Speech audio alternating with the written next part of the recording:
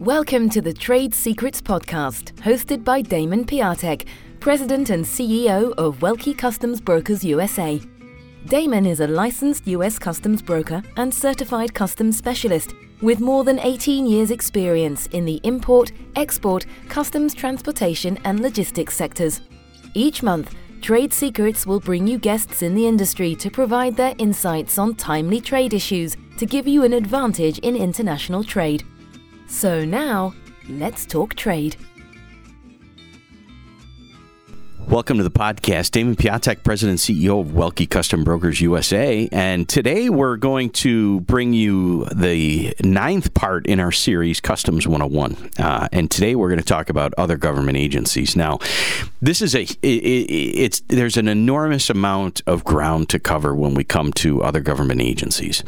And you can also hear them referred as PGAs, partner government agencies. So old terminology, because I'm an old guy and I've been in the industry too long, is OGA, but the new term that the government has come up with is PGA. So OGA was other government agencies, PGA is partner government agencies. It's the nicer, kinder, gentler U.S. Customs. So what we want to talk about is how this affects you as an importer and the additional work that you have to do to import those products coming into the country. Now, this morning, I just got done talking to a potential client that's importing MDF board from another manufacturer, and she was like, I've never had to do this Lacey Act before. Well, unfortunately, the Lacey Act has been around for a very long time, since the early 1900s exactly, and they just expanded it in the mid-90s to cover a lot of other products, and there is a wonderful court case out there where Gibson Guitar got fined millions of dollars because they were importing rosewood. Now, what you need to know about the Lacey Act, and that comes from APHIS, or Animal Plant Health Inspection Services. So that's kind of under their purview. We're going to talk about a number of government agencies, but we'll just start off with Lacey Act because I just talked about it this morning. What you have in the industry is a lot of customs brokers that are owned by package companies that don't understand the regulations and they're treating everything like a transaction. Problem is they're not on the hook for the violations. You are as the importer. So hopefully going through this Importer 101, you kind of realize that, hey, look, there's all this stuff out there. I need to know more. So if you have questions, give us a call. Send them into the podcast. We can get some answers to those questions if you send them in. That would be fantastic. So Lacey Act, we're going to go back to that. Let me recap a little bit on that. So Animal Plant Health Inspection Services, or APHIS, as we like to call it, APHIS. Lacey Act, among other things, is under their purview. But the most common that we run into is Lacey Act. And that is, you have to fill out a declaration, otherwise known as a PPQ Form 505. We love our numbers and our abbreviations in this industry, just like others. And that enforcement, you have to know the genus and the species of the product that you're bringing in. So if you're bringing in maple, you have to know the genus and species, and those are the Latin terms for maple, oak, whatever it is you're bringing in.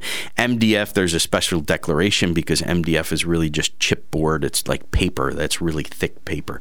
But you do have to fill out that form. You have to know the country of harvest and the volume of the wood being imported. So that is very important to understand on all that. And that's tariff driven, so that's attached to a tariff number. So how this works is some other government agencies are going to get involved based on the tariff number of the product. Others are just going to be what the product is. So now we step into FDA and we get some information about that. Food Safety and Inspection Services. FDA handles a ton of food products, but there's also someone else. There's agriculture, there's food safety inspection, which is meat products, poultry products, eggs. You have to understand all these regulations. Now, kind of backtracking a little bit, every product that's imported into the United States has to meet the U.S. regulations. And that's just not U.S. regulations for customs purposes. That's U.S. regulations for all of these other government agencies or partner government agencies. So Food Safety and Inspection Services, FSIS. So now you're talking about meat, poultry, eggs. Are they labeled properly. There's packaging requirements. FDA, so Department of Human and Health Services, so Food and Drug Administration. FDA has like a reach that is unbelievable. They have so many products under their purview that you just can't mention them all. You just have to know that, hey, look, if it's a drug, it's under FDA. If it's a food, it's under FDA. If it comes in contact with the human body, it's under FDA. So what we have to understand is FDA handles a lot of products, and there's different regulations for different products. One of the great explanations of FDA I have is a couple of years back, we had a client call us up and say, hey, I want to import this cryogenic chamber. Now, if you're not familiar with these cryogenic chambers, athletes are really they're really excited about them.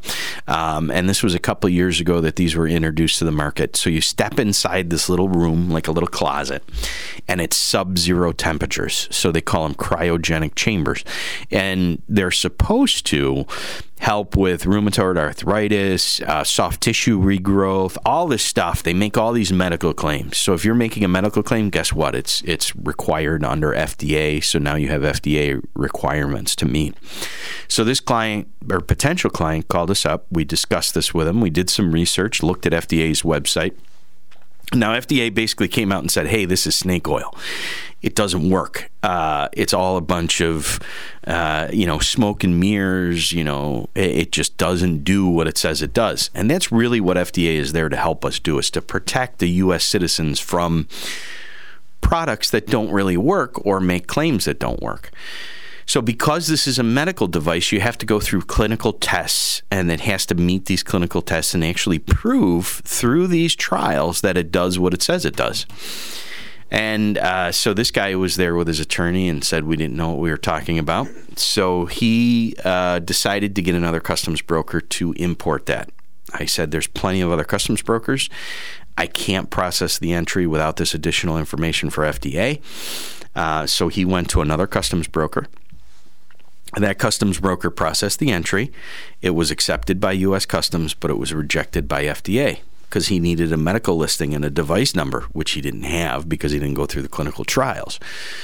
So then shipment was refused by FDA, exported from the country, and then he wanted to re-import it. He said, I needed my help, so he called me back. Very interesting conversation there, but he did call back and say, I want to import this. I said, well, you got to go through the clinical trials. It could take a year, could take 2 years, could take 3 years. I said, I don't have any control over that process. He's like, well, I need it imported now. So he decided to break apart the shipment into parts, bring it in as parts instead of actual machine, which is totally against the law. It's complete fraud. He did import it, but he could never get the machine put back together to use properly. So it never worked after he brought it into the country.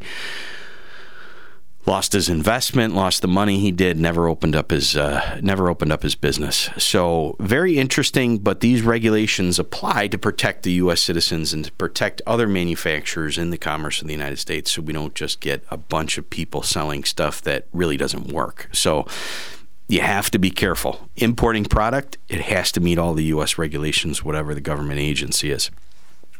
So we talked about FDA and medical devices.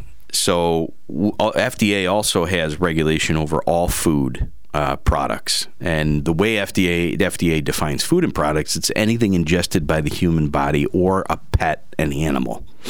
So anything that's going to a farm and going to feed pigs, it has to meet FDA standards if you're importing it.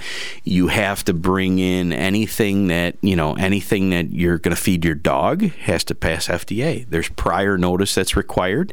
So the FDA has to know that the shipment's coming at least 2 hours before it reaches the border. And then you also have this new regulation that causes a lot of problems for companies, which is the FSVP, which is Foreign Supplier Verification Program. So that also has to be met with food. Now that program is very interesting because it FDA specifically defines who's responsible for that. And they say the U.S. importer, which is different than the definition from U.S. Customs. So you have to be very careful. So the U.S. entity that causes the importation of the product is responsible for the FSVP requirements. Now, us as customs brokers, we have to put that into the entry and put their name, their phone number, their email address, contact, and they are responsible for a whole list of regulations. So if something happens with that product and FDA goes back to them and says, look, there's botulism in these cans of corn, they're responsible for that, and they're going to be held liable. They may get penalized. They may lose their import privileges. But you have to understand that it's very important to understand this regulation and who's responsible for it. It is the U.S. entity that is responsible for it, that causes the import. That is defined as the U.S. importer for FDA. The U.S. importer for customs is a totally separate definition. So now let's, so very, very confusing FDA. If you need more information on that, we could do probably a whole segment on just FSVP. Very complicated. We've done a number of seminars on that previously, but if you need information on that, feel free to give us a call. The next one we want to talk about is the Consumer Product Safety Commission, or CPSC. This is new. So what you may not know is that U.S. Customs has implemented a new program, which is kind of funny to say new because this has been trying to be implemented since like 1995. Seems like 1925. But it's a long implementation, but now with ACE, with their partner government agencies, they're starting to require additional data points, new data points that we've never had to process before with entries. So everything that comes in, so toys, art, backpacks, school supplies, clothing, sleepwear, the list just goes on and on. You really have to be careful because this is not tariff driven like the Lacey Act. So if we put in our tariff number, it says it doesn't necessarily let us know that CPSC is required on that. So we have to do a little homework. You have to do a little homework, but you also have to make sure that it meets the CPSC requirements. One of our clients wanted to import electric bicycles, electric motored bicycles, and got really hung up because they didn't meet CPSC requirements. And he actually had to destroy the bicycles because they didn't meet CPSC requirements. So it's important to understand these other government agencies, and there's so many of them out there with so many different products. So now we get into EPA, the Environmental Protection Agency, and the big one out there with EPA is TSCA's, but they also cover things like vehicles and engines and fuels and ozone depleting substances and hazardous waste. So there's a lot that's under the EPA. Anything that's with EPA, you're going to have to make sure that one is most likely going to have to fill out a TSCA certificate, but there's other requirements for vehicles and engines and forms that have to be filled out for those products.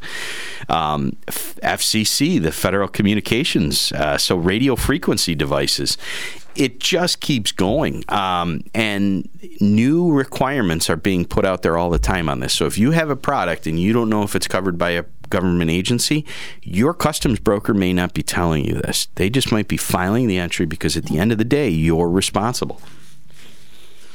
The other couple others that we'll talk about really quickly is the Fish and Wildlife, and then also National Highway Traffic and Safety Administration.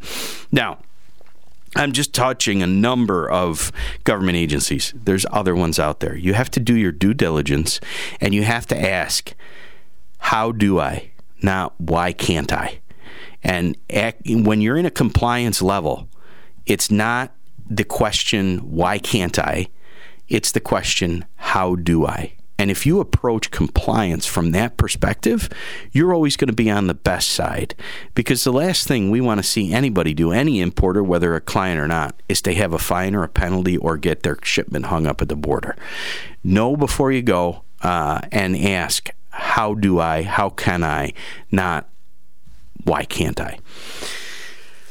So National Highway, Fish and Wildlife Service, so that's going to be any kind of imports that goes with wildlife, some shellfish, anything like that. Now, one of the things you have to realize about this is we talked about the CITES list. And that goes back to also ties back into the Lacey Act with the endangered species of wood, but now we get into the endangered species of animals on the CITES list. So, you can't import sea turtles that are turned into guitars. You can't import certain species of birds because they're endangered, and you have to be very careful about that. Now, fish and wildlife also, there's some fish and wildlife products that can only be imported at certain ports in the United States. So if you're going to import something, you got to make sure if it's under this fish and wildlife that that you're bringing, if you bring it into New York City, guess what? You may not be able to import it there. You may have to have it bonded to another port so that you could actually have a fish and wildlife officer inspect that product. So this is real high level because we don't have a ton of time. But we could, if you want to send in your comments, if you want to send in questions, we could do a follow-up to this because this is very important. Last I'm going to touch on is the National Highway and Safety Administration, or NHTSA.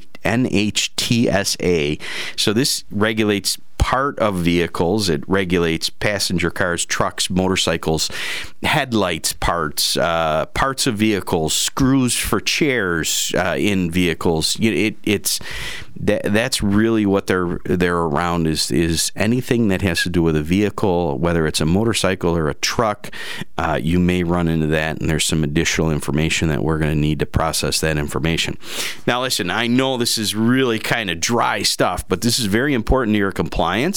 And anything you're importing into the United States, you really need to check if it's covered by another government agency, whether you think so or not. And just caution to those who are in our in countries that are very close to the United States. If you're importing and you're a non-resident importer, you don't know what you don't know. So shipping something in the United States could cost you a lot of money. Compliance is what we're looking for. Education is what we're looking for with this podcast. So if you have questions, feel free to send them to us. Again, my name is Damon, and I'm with Welke Custom Brokers USA. The email address to reach me is Damon, D-A-M-O-N, at Welke, W-E-L-K-E, USA.com. And we have one more in the series. So we're gonna wrap it up with number 10 in a few weeks here. And hopefully we'll be able to wrap up any loose ends out there with Customs 101. Thank you for listening, and we'll talk to you soon. This has been Trade Secrets, the podcast hosted by Damon Piatek, President and CEO of Welke Customs Brokers USA. Thank you for listening.